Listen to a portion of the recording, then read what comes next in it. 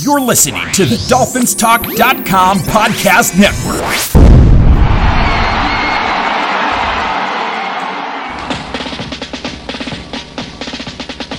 Miami's got the Dolphins, the greatest football team. We take the ball from goal to goal like no one's ever seen. We're in the air, we're on the ground, we're always in control. Hey, when you say Miami, you're talking Super Bowl. Cause we're the Miami Dolphins, Miami Dolphins, Miami Dolphins number one. Miami Dolphins, Miami Dolphins, Miami Dolphins number one.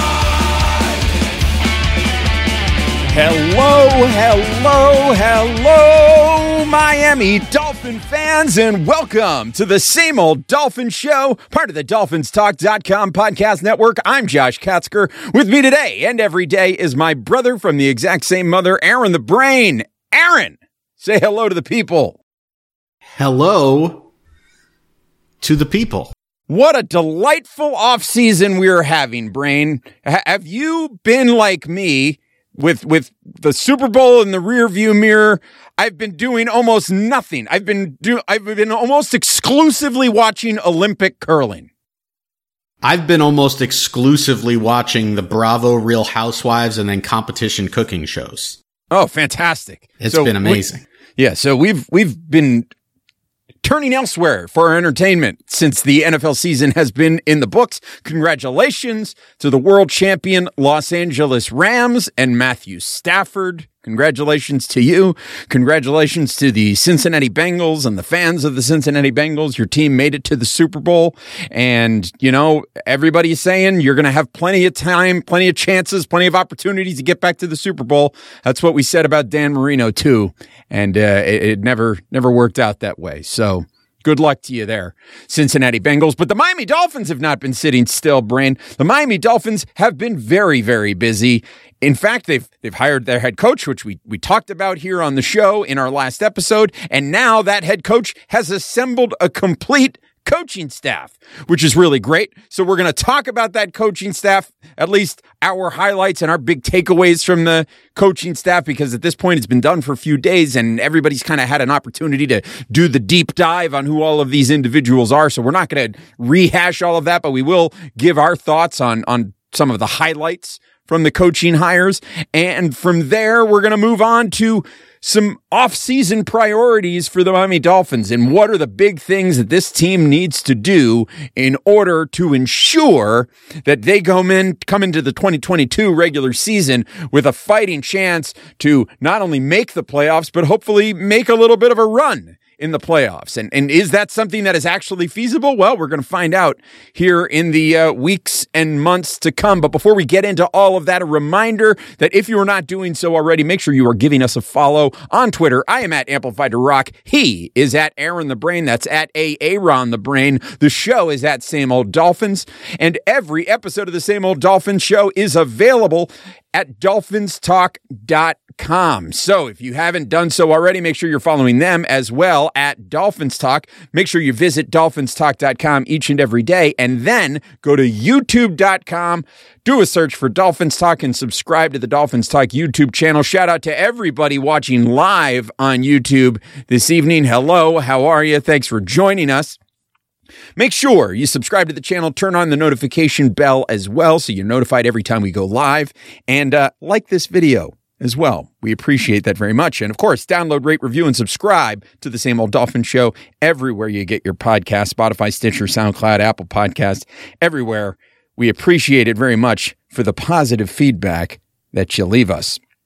So, Brain, Dolphins have themselves a coaching staff, and that's pretty great. So, what are some of what? Well, let me ask you this: what is your single biggest takeaway from how Mike McDaniel has assembled this coaching staff? My single biggest takeaway really almost has nothing to do with Mike McDaniel. It has to do with kind of the coaching staff that has sort of been thrust upon him, which is the defensive staff.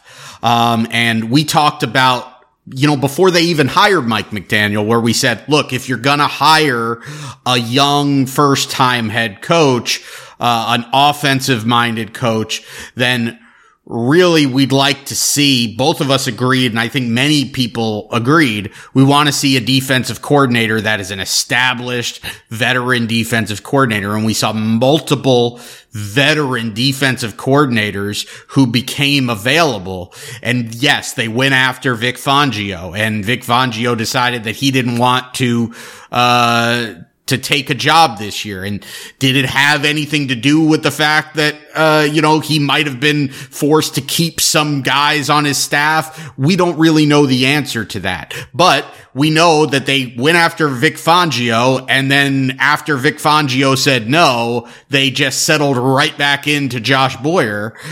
They didn't go after Wink Martindale. They didn't go after Mike Zimmer. They didn't go after any established defensive coordinator. They stuck with the defensive coordinator that was already on the team, who basically had defensive play calling stripped from him midway through the season, which also happened to coincide with when the Dolphins defense started playing at a high level. So I think now we're at a situation, or we're at a point where we really don't know what we've got as far as a defensive staff. We're hoping that it's going to translate, but how much of the defensive success over the last 2 years had to do directly with Brian Flores, or, had to do with the fact that Brian Flores was there, that remains to be seen. Because if this defense takes a huge step back, then that puts even more of an onus on what Mike McDaniel is trying to do with this offense, and having to absolutely transform this thing in one off season. Yeah, absolutely. Absolutely. And we knew going in, right, that was going to be an issue, because the team said it. They said it out loud that they wanted to keep this, as much of the defensive staff in place as they could. And that, I guess that starts at the top with Josh Boyer. So it'll be very interesting to see how this defense does in another year under Josh Boyer without Brian Flores as that sort of alpha dog leading that unit. What was interesting to me, though, Brain, was on the other side of the ball. So first of all, I think the hire of Frank Smith as offensive coordinator, very good hire. But I also find it interesting that they hired Matt Applebaum, who they brought in from Boston College. And then they brought in, obviously, John Embry to work with the tight ends and also be an assistant head coach. But they kept Coach Lemuel Jean-Pierre, who was the ire at the center of a lot of people's ire over the course of this regular season, because of how he had been, this offensive line was problematic for the Miami Dolphins last year and, in the year before that, but he wasn't here. But in 2021, the offensive line for the Miami Dolphins really, really struggled. And for whatever reason, Mike McDaniel has decided that he's going to keep Coach Lem, as he's known, in place, although not as the head offensive line coach. They've moved him down. He's now an offensive line assistant. But the fact that they've brought in Frank Smith, who has spent time working with an intense focus on the offensive line, and they've brought in Matt Applebaum as well, they've got a lot of focus on this offensive coaching staff on the offensive line, or a lot of coaches who have spent time working with the offensive line. So it seems like that is a major inflection point for this team. That's something that Mike McDaniel obviously needs to fix. He knows he needs to fix. And so it's interesting that he kept Coach Lem. And the only thing that I can think of is that this is an offensive line that has had, 4 different coaches in the last 3 seasons?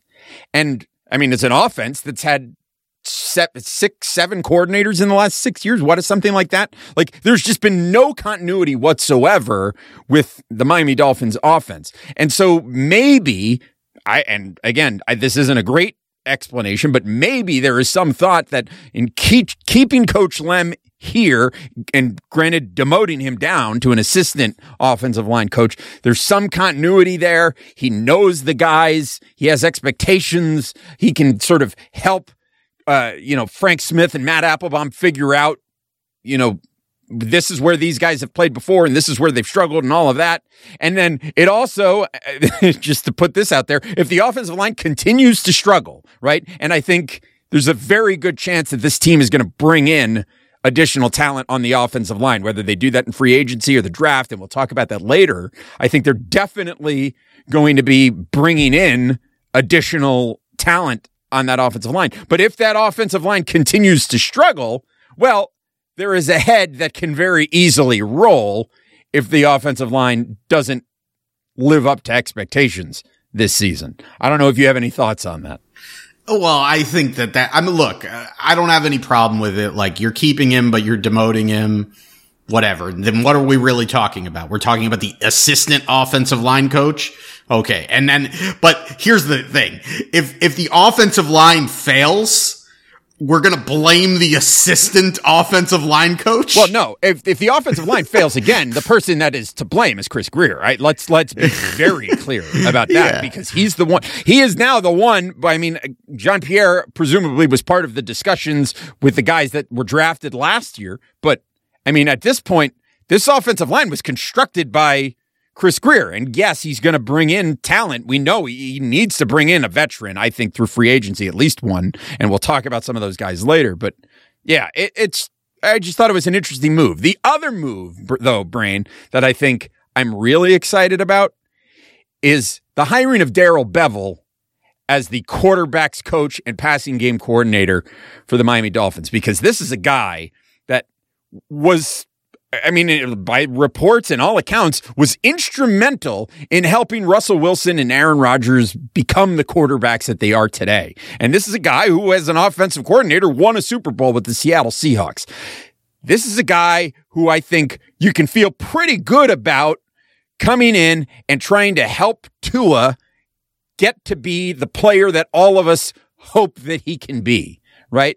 And I think, and I got a little bit of heat about this opinion on Twitter, but I really do believe it, that based on everything that I'm seeing from the Dolphins since Mike McDaniel was brought on and with the hiring of Darrell Bevell, I think it's pretty safe to say at this point that Tua is going to get the best chance that he has ever had under this coaching staff this year. He's going to have the best chance that he has ever had to be the player that we all want him to be, right? He's going to have best.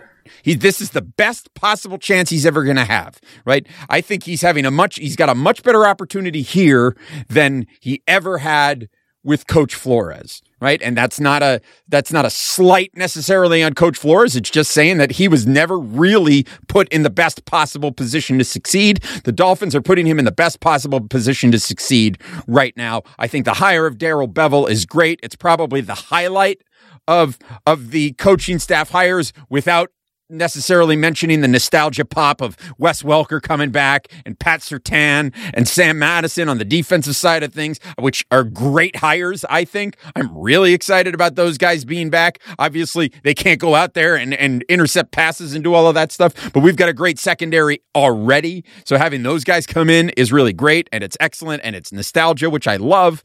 But the Darrell Bevell hire, Brand, is one that I am really, really excited about. Yeah, I see that. I like the Darrell Bevell hire. It makes sense, but, I caution anybody getting, yourself included, getting overly excited about Darrell Bevell's coaching chops because he had his hand in Russell Wilson and Aaron Rodgers, because, to be clear, his hand was not inside of them. Right. But he had his hand in their success. And but the thing is that Aaron Rodgers and Russell Wilson are special talents. And, I think it's important to understand that before you just automatically expect, because Darrell Bevell worked with Aaron Rodgers and Russell Wilson, that he's suddenly going to come in and Tua is going to be like Aaron Rodgers and Russell Wilson. Now, he drew a lot of comparisons to Russell Wilson coming out of college. People compared him to, a combination of Russell Wilson and Drew Brees. And, I can see that. And I think there's value in him working with a quarterback's coach or with an offensive mind like Darrell Bevell, who it has experience coaching a quarterback like Russell Wilson, who isn't known for having a super strong arm, is more known for, a rhythm passing game. But I think the more important thing about that hire and about the rest of the hires that they made on the offensive side of the football is that almost all of those guys had to do with or have experience in offenses that were run first offenses. This is going to be a team that wants to run the football. Are they going to be able to run the football? I don't know. That's a huge question mark, but that's why you're putting so much emphasis on the offensive line. And as I said, when they first hired Josh McDaniel and we had our last show and the question was, can Josh McDaniel fix Tua? And my answer, I don't think you need to fix Tua. I think you need to fix the offense so that it plays to the strengths of Tua. And the way that you do that is first and foremost, you get a running game that you can rely on so that Tua isn't having to carry the offense, because Tua becomes a much better quarterback and a much more dangerous quarterback if he's going up against man coverage and, 8 guys in the box and 3 or 4 guys in the secondary. It's just way easier for Tua to succeed with that than it is, when you can't run the football against a 6-man box. And teams are dropping 5, 6, 7 guys into coverage and you still can't run the football. It puts your quarterback, particularly one that doesn't have the physical tools of a Josh Allen or a Patrick Mahomes, it puts them at a significant disadvantage. So to me, that's the biggest takeaway I take out of the offensive staff that he's built, and Darrell Bevell is included in that. No comment about Wes Welker? It's good to see Wes Welker. And look, Wes Welker was the wide receivers coach in San Francisco. So obviously he's got a working relationship with Mike McDaniel.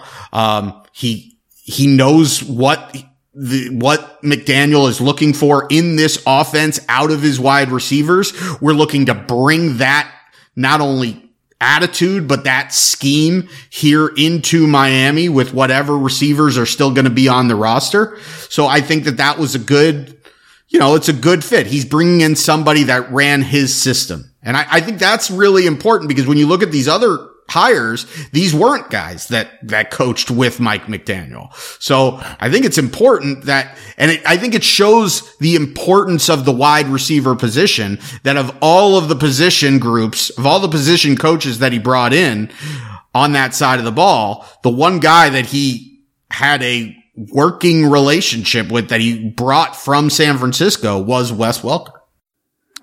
Yeah, and I'm excited to have Wes Welker back in the building. He dust off that old '83 jersey, get that back out there, and listen, and having 23 and 29 back out there, I mean, that's pretty good too. Bringing those guys back into the building, we love it. We love it. Nothing is for sure, but one thing is certain. Was the old saying back in the day. Well, at least for me and you. We just need to bring in Brock Marion, and we can bring in Brian Walker to teach the safeties how to knock fools out. Let's go. Let's just run it back with some of those late 90s Miami Dolphins teams. Why don't we just bring back Wannstedt? Let's go. Yeah, I think we're going to go to the Manscaped read now. Pretty good defensive coordinator, I'm just saying. Manscaped, ladies and gentlemen. They are a sponsor of the Same Old Dolphin Show. We thank them very much, and we encourage you to go to manscaped.com and use the promo code DolphinsTalk so you can save 20% and get free shipping on all of their fabulous products, including their shampoo and conditioner, their body wash, the Lawnmower 4.0, and all of the other tools and gimmicks that they have over there at manscaped.com. So head on over there. They got lip balm now. I've actually been using it. It is very effective. Effective lip balm from the folks at Manscaped. So head on over to manscaped.com. Use the promo code DolphinsTalk. You'll save 20% off of your order. You'll get free shipping. It'll be fantastic. And your balls will thank you. So, Brain, the coaches are hired. And now Mike McDaniel and his staff can begin to take a look at this roster the makeup of this roster as it stands right now and decide what they want to do going forward. And there are, I think, some priorities in how this team is going to be built for the remainder of this offseason, how they're going to move forward through this offseason over the next few months. And there's no real offseason in the NFL. I mean, we're a week away from the combine, and then after that, the draft will be here before you know it. So things move quickly here in the National Football League.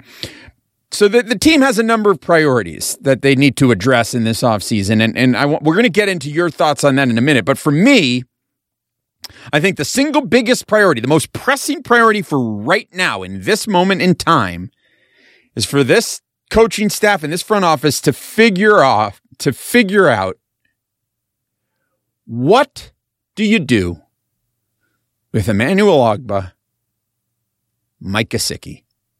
That's the big one. And I mean, if you really want to get into it, you can even look at what are you going to do with Nick Needham, what are you going to do with Byron Jones. But I think those are the two, right? And I think Emmanuel Ogbah, for me, this is not even a conversation. You sit down with his agent, you figure out the best possible deal, and you make it happen, you pay him. You do not jeopardize that relationship. You keep it. You make that happen, right? I feel like you'd be hard pressed to come up with an argument against that. I think you got to pay Emmanuel Ogbah and lock him up. I think the bigger question is Mike Gesicki. Now, I think a lot of us look at Mike Gesicki and go, okay, we're looking at him through the lens of what has he done in his first 4 years. And we know that in his first year under Adam Gase, he was, Gase tried to use him as a blocker, and Gesicki did not do a very good job in that respect. He sort of failed in that regard. And then we learned in the 3 years under Brian Flores, we learned that Mike Gesicki is really more of like a big slot receiver, and he can excel as a wide receiver. So the question is for the Miami Dolphins, do you give Mike Gesicki top of the line tight end money to keep him locked up and keep him here? Do you franchise tag him, in which case you're going to pay him more money in 22 than you would be paying him if you negotiated a new deal with him? Or do you quite simply move on from him because there are other attractive tight end options out there? And one of the names that I keep hearing people mention is Dalton Schultz. He's a guy that's out there. CJ Uzama is out there. There's Robert Tonyan is out there. Anthony Ferkser is out there. There are Hayden Hurst. These guys are, David Njoku. There are other tight ends out there. But the question is, do you want to consider Mike Gesicki a really great slot receiver and get a discount on him because you're going to pay him as a tight end? Or do you, or do you keep him around and see what plans Mike McDaniel has with him? Because I don't think we really know how effective Mike Gesicki can be in a Mike McDaniel offense. So I think it's, it just, it's like we said at the top, it's a big question mark right now. Yeah, and to me, what it comes down to me, this is going to be just a total Mike McDaniel decision. To me, if Chris Grier comes in and he says, so, all right, but before we even get into Emmanuel Ogbah, I think, and I'm agreeing with you. I think in looking at this roster and, we talked about how, look, we need the defense to be good. They obviously made an emphasis on wanting to, have continuity on that side of the ball. So, you're keeping your whole defensive staff in place. The opposite edge of Emmanuel Ogbah, you've got like 3 or 4 years where you're not really spending money there because you've got Jalen Phillips, and we all hope that Jalen Phillips continues to develop because he looked like an absolute stud in his rookie year. And that buys you time and it allows you the affordability to spend a little bit on the opposite edge. And I don't think you need to pay Emmanuel Ogbah a ton. I think you could probably pay him upwards in that $14-15 million a year to get him locked up for 3 or 4 years, which I think would be just huge in just cementing this Dolphins pass rush, which was one of the best in the league, if not the best in the league this past offseason, and a real, not just a strength, but a cog, something that you could rely on when it came to this Dolphins team. If there was one thing that this Dolphins team was really good at last year, it was getting after the quarterback, and Emmanuel Ogbah was a huge, huge reason for that. So I agree. But before they even get to that, I think Chris Grier goes to Mike McDaniel and says, so what do you think about Mike Gesicki? Do you believe that Mike Gesicki is somebody that we need to have on this offense, or would you rather address the weaponry with wide receivers in the draft? And can you make do with what you've got in Hunter Long? You drafted him in the 3rd round last year. What you've got in Adam Shaheen, and somebody else that maybe you can bring in as a free agent. What do you think? Because if Mike McDaniel looks at it and says, no, I think Mike Gesicki has the chance to be a Pro Bowl talent, is a guy that we're going to rely on, and he's going to be a centerpiece of the offense, then I think that you have to bring him back. But if Mike McDaniel looks at it and says, I think we can get other production. We can get similar production from other guys. We could go cheap at this position and we could fill it in with wide receivers. Then you let him go. Obviously the franchise tag is still there. It's in place for situations like this where you just don't know if the guy is worth that long-term deal or not. It's like a 1-year trial run. So I can understand that. The problem is do you want to pay $11 million for Mike Gesicki? And I think you kind of touched on this. And the thing is like, if you look at Mike Gesicki as a tight end and you're paying $11 million for a tight end, well, that's really expensive. But if you look at him as a wide receiver, $11 million is, it's kind of affordable, but you're also paying Devontae Parker like $8 million. And if you're bringing in another wide receiver, which I think we all agree that they have to do, whether 100%. It's a big name guy, whether it's Devontae Adams or Chris Godwin or Calvin Ridley, that relegates Devontae Parker to your number 3 receiver. And it doesn't really make sense to cut Devontae Parker because you're only saving like $3 million. So then where does Mike Gesicki fit on there? You're going to spend $8 million on Devontae Parker and $11 million on Mike Gesicki as your number 3 and 4 receiving options? To me, it just doesn't make sense. I don't think it's not a question about whether Mike Gesicki deserves to be paid what he's going to get paid. The question is it prudent for the Dolphins to pay him that? Because to me, you don't pay Mike Gesicki that unless he's like the missing piece. And Mike Gesicki is not the missing piece. He's been here and the offense has still sucked. Well, let me ask you this. Do you franchise tag Mike Gesicki with the hopes of moving him and getting something in exchange? You can do that. I just don't know what you're getting for him. I don't know. You look at the teams that are out there. I mean, you look at the LA Chargers, you look at the Tennessee Titans. These are teams that could use an upgrade at tight end in terms of like having pass catchers there. And I mean, imagine Tennessee Titans with Mike Gesicki in that offense with AJ Brown and, the corpse of Julio Jones. It's. Yeah, I mean. And Derrick Henry. I don't know. I guess you could go at it that way. And at the end of the day, I'd be happy with it. If they could move him and get like a 2nd or 3rd round pick for him. It's just now you're asking the question, like now not only is a team going to have to sign Gesicki to the contract, to the, $11-12 million a year contract for 4 or 5 years. Cause if you trade for him, you're definitely signing him long term. But now you also have to give up a 2nd or 3rd round pick for him. I mean, what are we going to do? We're going to sign him as we're going to franchise tag him. He's going to be unhappy that he's on the franchise tag so that we can shop him and hold out for a 4th or 5th round pick. That just doesn't seem like a great way to start your your maiden voyage into head coach, by upsetting one of the lead dogs in your locker room, and having holding his future hostage for a 4th round pick. Yeah. So, I was just floating it out there.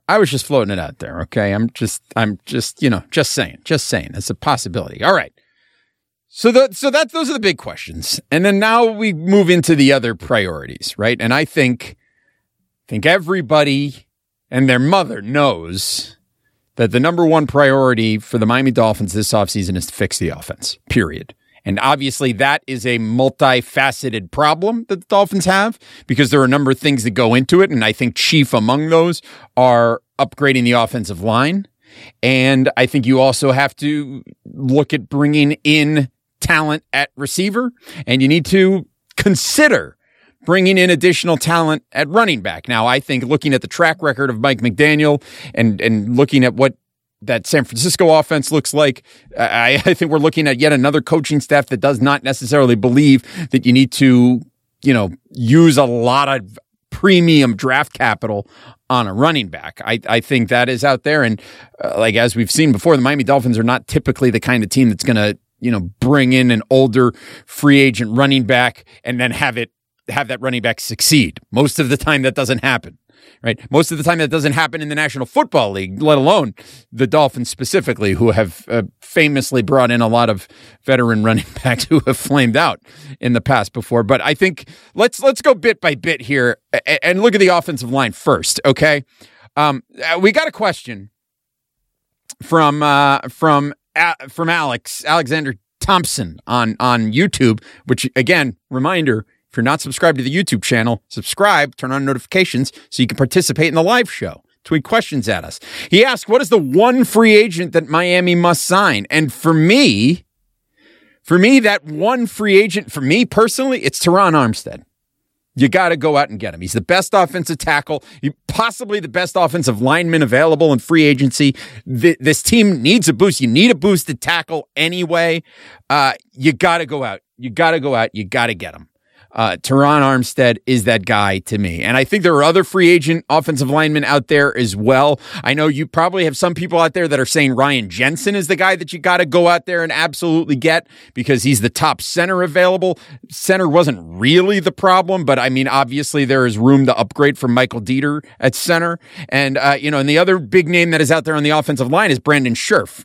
And listen, there are a number of offensive linemen out there. Laken Tomlinson is the guard from San Francisco, who I wouldn't surprise me at all to see the Dolphins, make a press there because he's played in that Mike McDaniel offense previously. So he's a guy that is familiar with the kind of game plan that McDaniel is going to try to implement.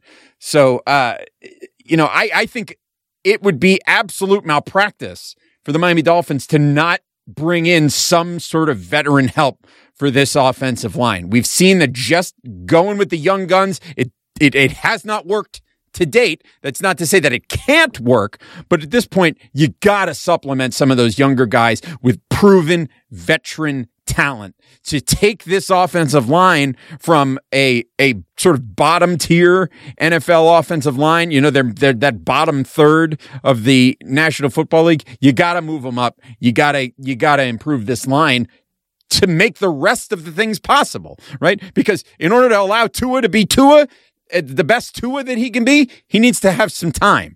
In order to have a better running game, you have to have an offensive line that can block, right? So before you even talk about all of the other weapons that need to come in, the first thing that needs to happen is you got to improve this offensive line.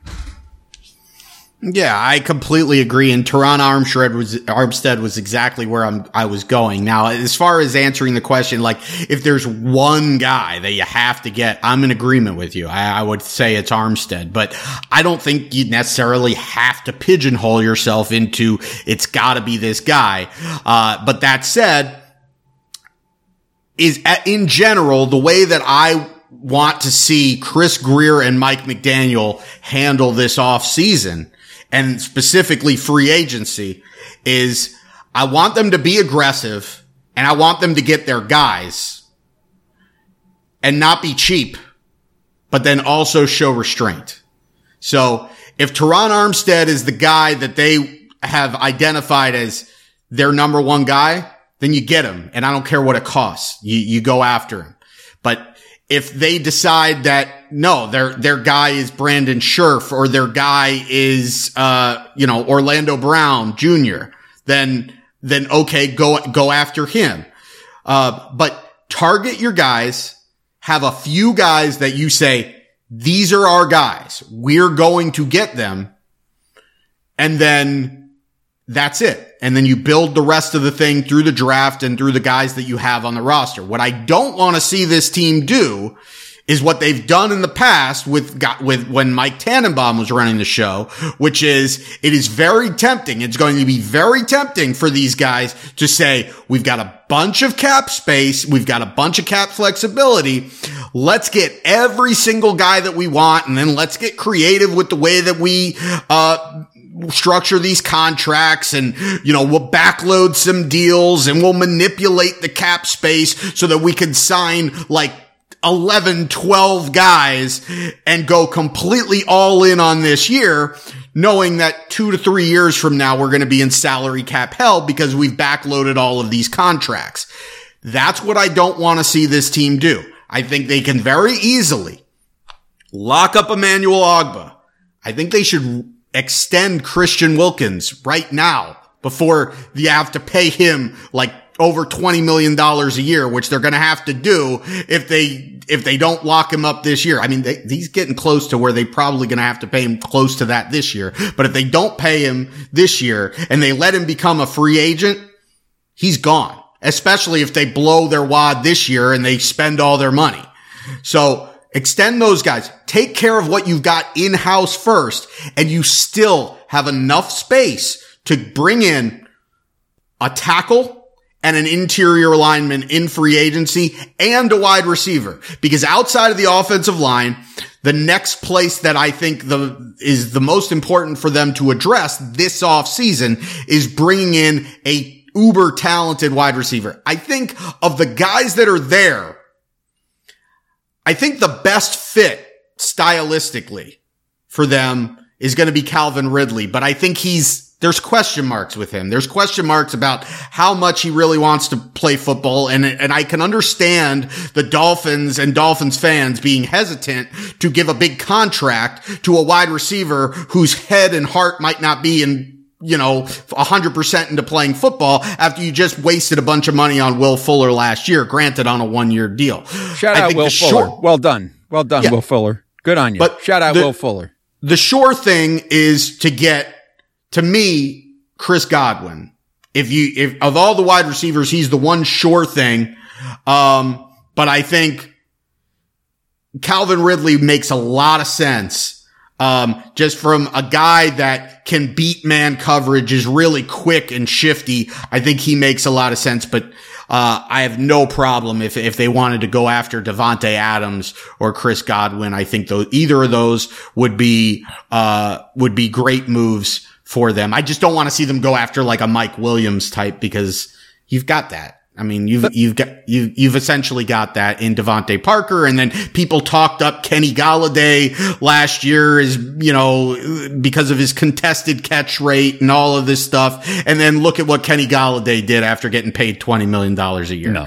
You don't pay big money for wide receivers that can't separate. And that's what you would have if you go out and you spend on Mike Williams. But the other thing that the Dolphins probably, because we didn't talk, you kind of briefly touched on it, but they've got decisions to make in the secondary, because not only do they have a decision to make as far as what they do long-term with the Xavier Howard contract, because hold on a second before we get to the secondary, because you just mentioned wide receiver, so I want to continue on that line before we come back to him, before we go to the secondary. Okay. Which, by the way, speaking of wide receivers, right now you have an opportunity to win a Jalen Waddle jersey. Go to dolphinstalk.com and join the contest. You find all the information over at dolphinstalk.com. Follow at dolphinstalk. You can find all of the instructions that you need to follow to win a Jalen Waddle jersey in whatever size jersey you wear. So Go to DolphinsTalk.com. Get yourself set up. It's I think that's a contest running for another couple of weeks over there at DolphinsTalk.com. So get signed up and win an opportunity to get a free Jalen Waddle jersey. That's pretty amazing, by the way. So now my other question here in wide receiver. So I know that there's a lot of guys out there, a lot of names being bandied about: Allen Robinson, Calvin Ridley, Devontae Adams, and there's even, trade targets out there like Jerry Jeudy and things like that, right? A lot of names out there. But my question is, if you're in the draft, right? And I've been a proponent for the Dolphins should trade that first round pick, right? Whether they're trading it in an effort to move up or they're trading it to move down, or they're trading it to bring in a veteran player, right? Would you, if the Dolphins found themselves in the draft at 29 and Jameson Williams happens to fall to them, and there's talk that if he had not been injured in the national championship game, that this is a guy who's probably, easily top half of the first round. But there exists a chance, because he's got this injury, that he falls to the Dolphins at 29. You're sitting there at 29, Jameson Williams falls to you. You make that pick? Oh, absolutely. Without question. Because at the end of the day, it's the draft. You're not drafting guys to be great in year one.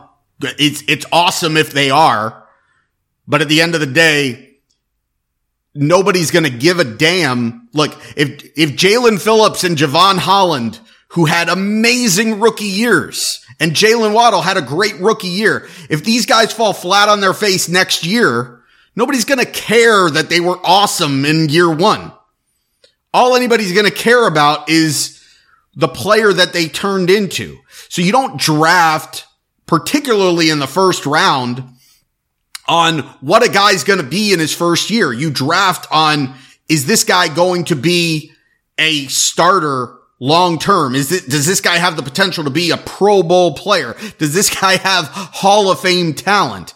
And if he does, you draft him regardless of whether, if he's coming off of an injury or whatever. I mean, Jalen Waddle was coming off of an injury. He had a very, very good first year. If it wasn't for the amazing year that Jamar Chase had, everybody in the league would be talking about what an amazing rookie year Jalen Waddle had. And, granted, people are still talking about he had a very good year, but people still get down on it because, the Dolphins technically could have drafted Jamar Chase if they just stayed at 3. But at the end of the day, that's a completely different off topic, completely different conversation. The bottom line is you don't draft guys for what they're going to do in 1 year, particularly year one. You draft them for what they have the potential to be. And so if he's the best player on the board and he also happens to be at a position of need, it's a no-brainer decision that you draft him there. All right. So let's shift your focus now over to the secondary. You've got concerns about what the Dolphins do in the secondary. So talk me through it. I mean, they've already done, look, they brought in Patrick Surtain. DolphinsTalk.com's own Patrick Surtain, former contributor to the website. There you go. We've made it. This guy was the head coach at American Heritage. There's a football powerhouse in South Florida. Yeah. Come on. Well, the issue that they have in the secondary isn't necessarily the talent that's there. The issue is how long are they going to be able to keep that talent there? And they have a decision this year with what do they do with X? And I think we're all in agreement at this point. X is the one guy on the roster that you just absolutely have to pay and you absolutely have to keep happy. So where does that leave the rest of the guys in the secondary? You're good, obviously, with Javon Holland. You've got a couple of years of control and you hope that it looks like you found yourself a real stud there in Javon Holland. Byron Jones is a good number 2 corner, but he's being paid as an elite corner. He's being paid right now more than Xavier Howard. That's a problem. So the question there right off the bat is, well, what do you do with that? Do you restructure Byron Jones's contract? And there are pros and cons to that. The pro to that is you can save yourself some money and it gives you a little bit more cap space this year if you go and you restructure Byron Jones this year. But you also have a lot of cap space already. And if you don't restructure him, then you're in a situation where next year you can save yourself about $12 million on the cap by just cutting him outright and having only $4 million of dead cap space, which might not be the case, which likely won't be the case if you restructure him. So I think that's kind of where I'm leaning. But in addition to all of that, you also have a question. Well, who's your number 3 corner? Yeah. Because you just lost, because Coleman's going to be a free agent, and so is Nick Needham. And that leaves Noah Igbenogany. So how confident are you? How comfortable are you with Noah Igbenogany being this team's number 3 corner? Because if you're not, then I've got a question for you. Are you re-signing Nick Needham? Are you re-signing Justin Coleman? Or how high are you prioritizing bringing in another corner in the draft? I mean, at this point, if I'm the Miami Dolphins, I'm doing everything in my power to avoid putting Noah Igbenogany out there unless he somehow, unless he finds some miracle elixir that turns him into a great football player in this offseason. Because right now, he's just, he is a liability, particularly when you look at how strong the rest of that secondary is. Anytime he's out there, he's just got a big red target on his back. So you got to find a way, whether it's signing Nick Needham, whether it's restructuring Byron Jones, you got to do it. You got to do whatever, or whether it's bringing somebody else in. If you can find somebody, find a good deal on somebody. Listen, we don't need the Dolphins to somehow make a miraculous run into the postseason, and then Noah Igbenogany becomes the next Eli Apple. We don't need that. I don't need that agita in my life. Although, to be fair, if the Dolphins were in the Super Bowl, I'd be pretty pleased with the outcome of the season. Yeah, but I mean, that to me, that's the question, is because you know what you have in Nick Needham. I don't need to see Justin Coleman back. I mean, I really don't need to see Justin Coleman back. I mean, could you bring in another nickel corner on the cheap?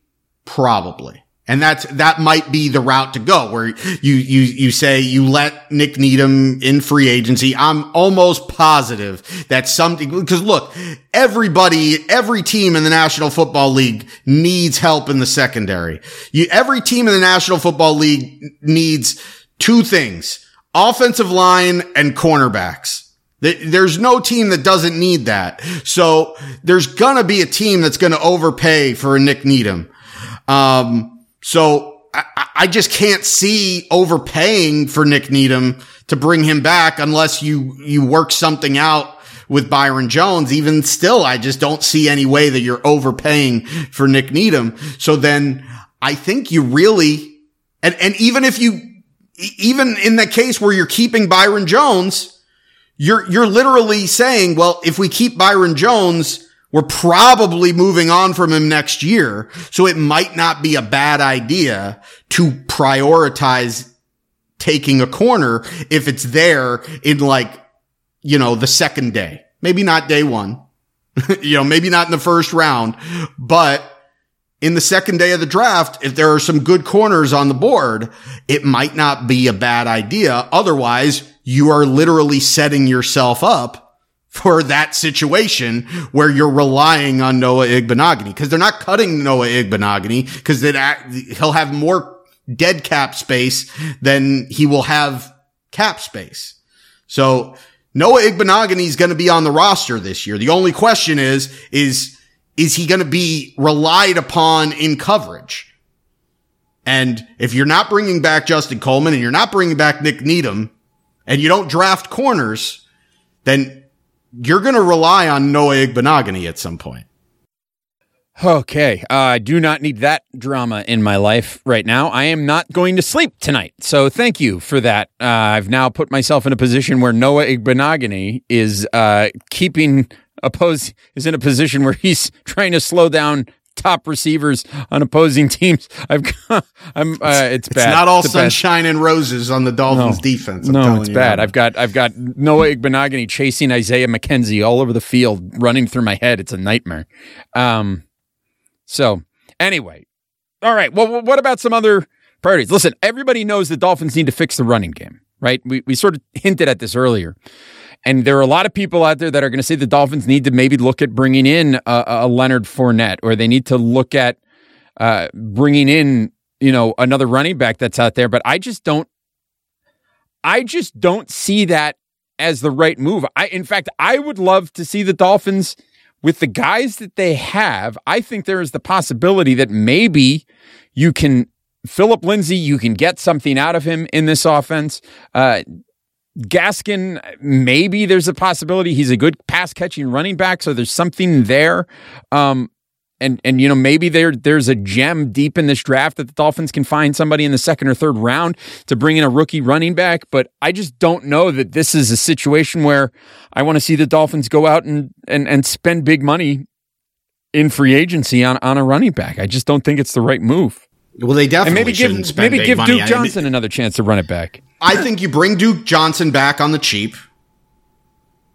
You've got Myles Gaskin on the cheap. I know a lot of people are down on Myles Gaskin.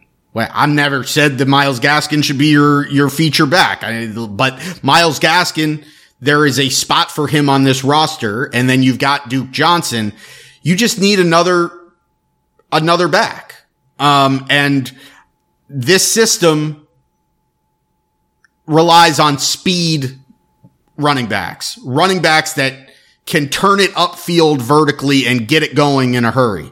And you just look at what San Francisco's done the last few years with Mitchell and Breida and Mostert. Like, these guys were not household names. These were just fast guys that they, piled up one on top of each other, and they just work in that system because it gives them room to work. It's all about space and creating, creating gaps. And then they just, you hit the hole hard and fast. And if you're fast enough to get there, honestly, I wouldn't hate them giving Savon Ahmed a shot. I think Savon Ahmed might actually fit really well in this offense. Originally brought in by the San Francisco 49ers, where he was then eventually cut, and that's how the Dolphins found him. But, he was a guy that first came into the NFL in an offense that Mike McDaniels was part of. So it wouldn't surprise me at all to see him get a shot. I saw somebody mention Kyron Williams, who is considered to be one of the best running back prospects in the draft, and maybe he's a guy who can sneak into the first round. Maybe I have never been an advocate of using a first round pick on a running back, but there are other people on this website. I'm looking at you, Tom, that would love the Dolphins to spend a first round pick on Kyron Williams if he's available. I just cannot see right now, with having so many issues to cover, them using a first round pick on a running back with this offense, with the track record of Mike McDaniel and the offenses that and the coaches that he's coached under.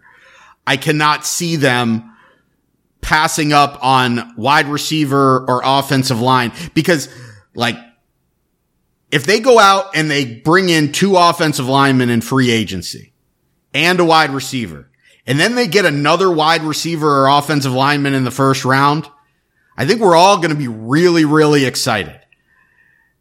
And then you can get a running back later. It's every year there is a running back that's taken in the second round, the third round, the fourth round. Hey, we talked about it in this last year's draft about, once the big name running backs were gone, who were guys, and we talked about Chris Evans. And Chris Evans, lo and behold, had a pretty nice rookie year. Just another guy who went to the Super Bowl. Yeah. Another guy that, was just an athletic freak.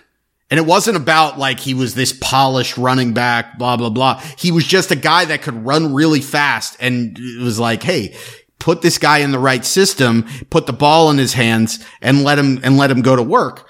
Like that's what you can do. And he was drafted what, the 4th round, the 5th round? Yeah. Every year there's a guy like that. And there are multiple guys like that. So there will be opportunities for the Dolphins to bring in a running back. And again, just throwing it back to San Francisco, you look at it, the highest drafted running back in that team in the last several years, as they've had all this success running the ball, was Trey Sermon this year, who couldn't get a sniff this year because, for whatever reason, all these guys that were deeper prospect, Elijah Mitchell was drafted after him and made it. And even Trey Sermon himself was a 3rd round pick. So right.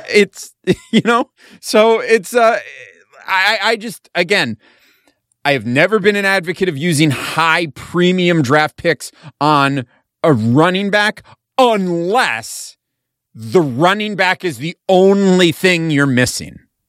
If running back is the only thing you're missing, then fine. Spend your draft pick, your 1st round pick on a running back. But the Dolphins have so many other problems that need to be fixed. I would be I would be pretty upset if they spent a 1st round pick on a running back. And I'm going to be honest about that. So there it is. Brain, any other things that you think the Dolphins need to make a priority this offseason before we head into draft time? Well, actually, just literally as you asked the question, it showed up as a comment here by the Fins Tailgate, which says linebacker should be the 29th pick. And I'm not in disagreement. It depends who's there, obviously, but linebacker is the other place that you can go. I look at the needs, and they're offensive line, wide receiver, corner, even though nobody wants to hear it because we are spending so much money there, and linebacker.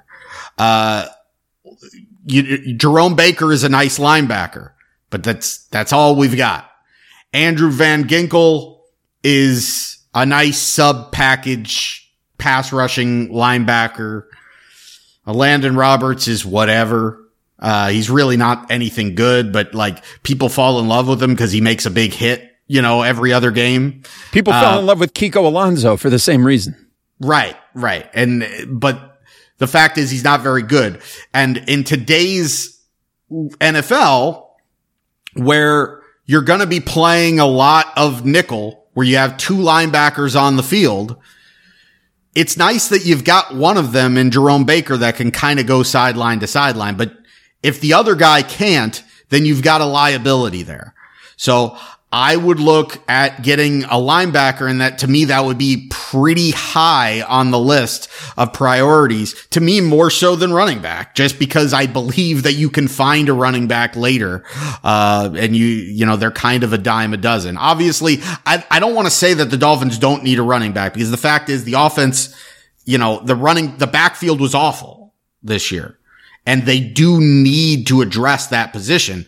I just think you can do it in a way where you're addressing it and getting better without using a high draft pick and without spending a bunch of money in free agency. Those other positions to me are higher priority. And then once you fill those, provided they keep everything else intact, then I think you are looking at running back as kind of the missing piece. We got an interesting question here, Brain, that came in, and we're about to wrap it up here on the show, but an interesting question came in on YouTube from Chance Parchment. He says, do you think the Dolphins can attract free agents in their current situation? And this has me thinking, because I think if there's something that I've learned about Chris Grier, he does not seem to be the kind of guy that is going to give people huge, bloated, ridiculous contracts that put the Dolphins in a bad situation. As what we've seen from him so far is that he's actually been pretty smart about the way that he has handed out contracts. So I don't think it's a question about can the Dolphins attract free agents, because at the end of the day, if the Dolphins want to spend money, more money than anybody else on a free agent that's out there, that person's coming to Miami. They're coming to Miami because they're not going to pay state income tax. They want money. They're coming to Miami. That's not going to be an issue. But I think it is more likely that we are going to see the Dolphins take I just don't know that they're going to go out there and be super aggressive and try to spend top dollar. While I believe that Teron Armstead is the guy that the Dolphins need to go and get, I can easily see Chris Greer doing what the brain suggested and saying that we've got a pool of guys that we're going to go after, and I'm not going to get myself involved into a bidding war for Teron Armstead, right? I would love him. He's a great player. He's injury prone, but I'm not going to get myself into a bidding war over him. And so I'm going to go somewhere else. I don't see in the National Football League, there may be 2 guys out there with the ability to say, I'm not going to go to your team because of A, B, C, and D, right? A lot of people are talking about Davante Adams. Davante Adams is going to be playing in Green Bay next season. I'm very confident about that, especially if Aaron Rodgers comes back. Davante Adams isn't going anywhere, right? Would I love Davante Adams in Miami? Sure. Would Davante Adams decide to come to Miami and maybe he doesn't like Tua? Sure, that's a possibility. But if the Dolphins are going out there and they're going to throw the bag at Davante Adams wants the bag, right? Of course, then again, Davante Adams is going to have no shortage of suitors looking to throw the bag at him. So there's that point too. But I at the end of the day, I don't think this is a situation where the Dolphins are going to find themselves struggling to attract talent because people are turned off by the atmosphere around the team right now. Maybe that's some sort of factor, but I don't think it's as big of a factor that it's going to cause people to say, I'm not going to Miami. It's not happening. I mean, it doesn't matter. Like you said, there's like a couple of guys that care enough to where they're going to be like, I'm not going to this team or not going to this team. And most of them are quarterbacks.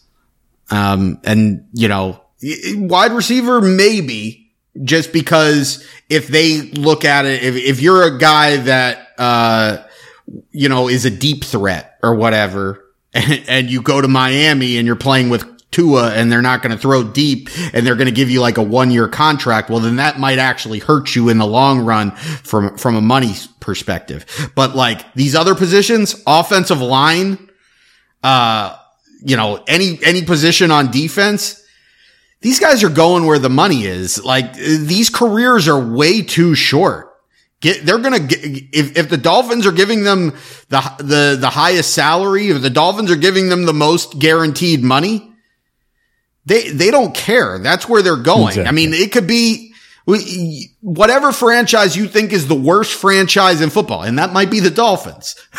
You know, if they're going to pay the most money, 9 out of 10 times the player is going to go there regardless, especially if there's a guy just finishing his rookie deal and getting that first free agent contract, because in most cases, it's the only big free agent contract that they're ever going to get. Exactly. And it's the one that's going to set them up for the rest of their life. So at that point, it becomes really silly if you're sitting there and you're saying, well, this team wants to pay me significantly more than this team, but I don't like the way that they conduct business. I guess to some extent, like that factors in, but when it's like $10 million in difference in guaranteed money, give me the bag.